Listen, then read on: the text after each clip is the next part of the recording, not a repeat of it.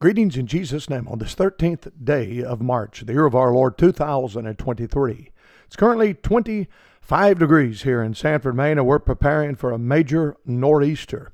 Starting tonight all the way through Wednesday night, 12 to 16 inches of fresh snow. And we're looking forward to a powerful storm coming through this area. 50-mile-an-hour winds, just an old-fashioned March nor'easter. We still have a lot of snow on the ground, probably a foot or two in the woods. Up in the mountains, they got 4 or 5 feet in the woods, and we are right in the middle of our winter time.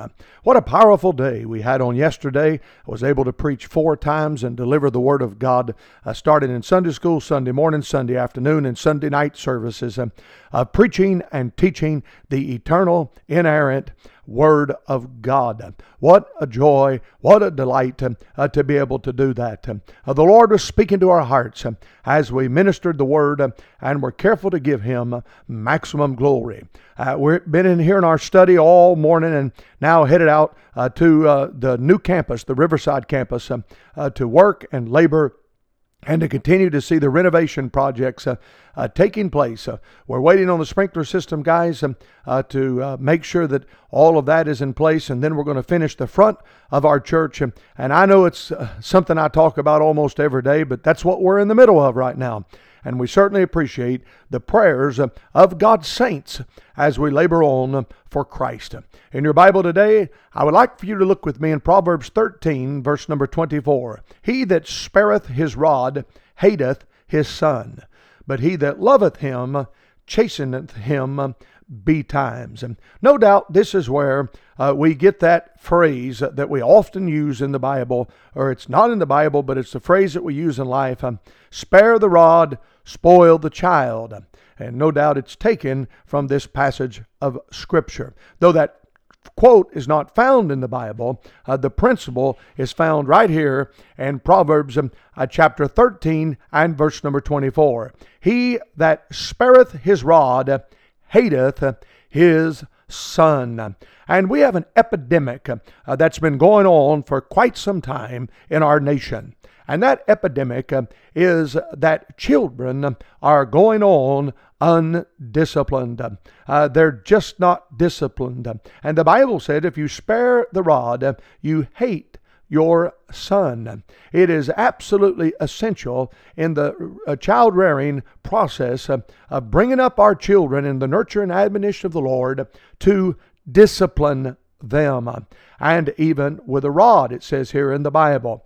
And I know that if you watch Dr. Phil, he won't say that. And I know if you go to the psychologist, they won't say that. But we're going to the Bible. The Bible is our final rule for faith and practice.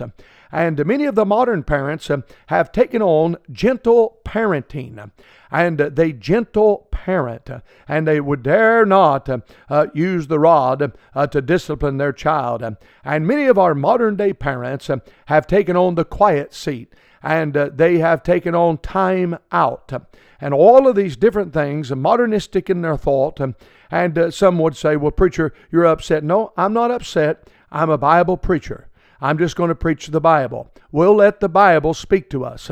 If you do things God's way, you'll have God's results. If you do things in a worldly way, you'll have worldly results. And what are those results? Well, just pause, go to the grocery store, go to the church houses, and look around. You'll have a bunch of wild kids. With disrespectful, wild kids that run around amok. And when the parent tells them what to do, they shout at their parents and they tell their parents no and this and that. And because what you do in private certainly comes out in public. If you're inconsistent in private, your kid's going to come out in public, and your kid is going to be wild, and you won't be able to do anything with your child. But he that loveth him, the Bible says, chasteneth him betimes. And so very early in the wonderful child rearing experiment, you chasten your child very early with a rod. And God helps that child to understand there's parameters in which they are to live, and they stay within those parameters.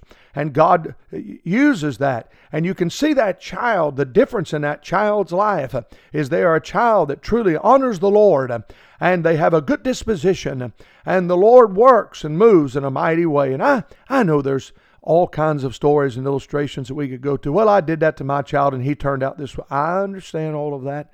But I would rather have a clear conscience that I've done things God's way than to do things the world's way and not have a clear conscience. And let's raise our children biblically so that they might have lives that can truly honor and glorify the Lord.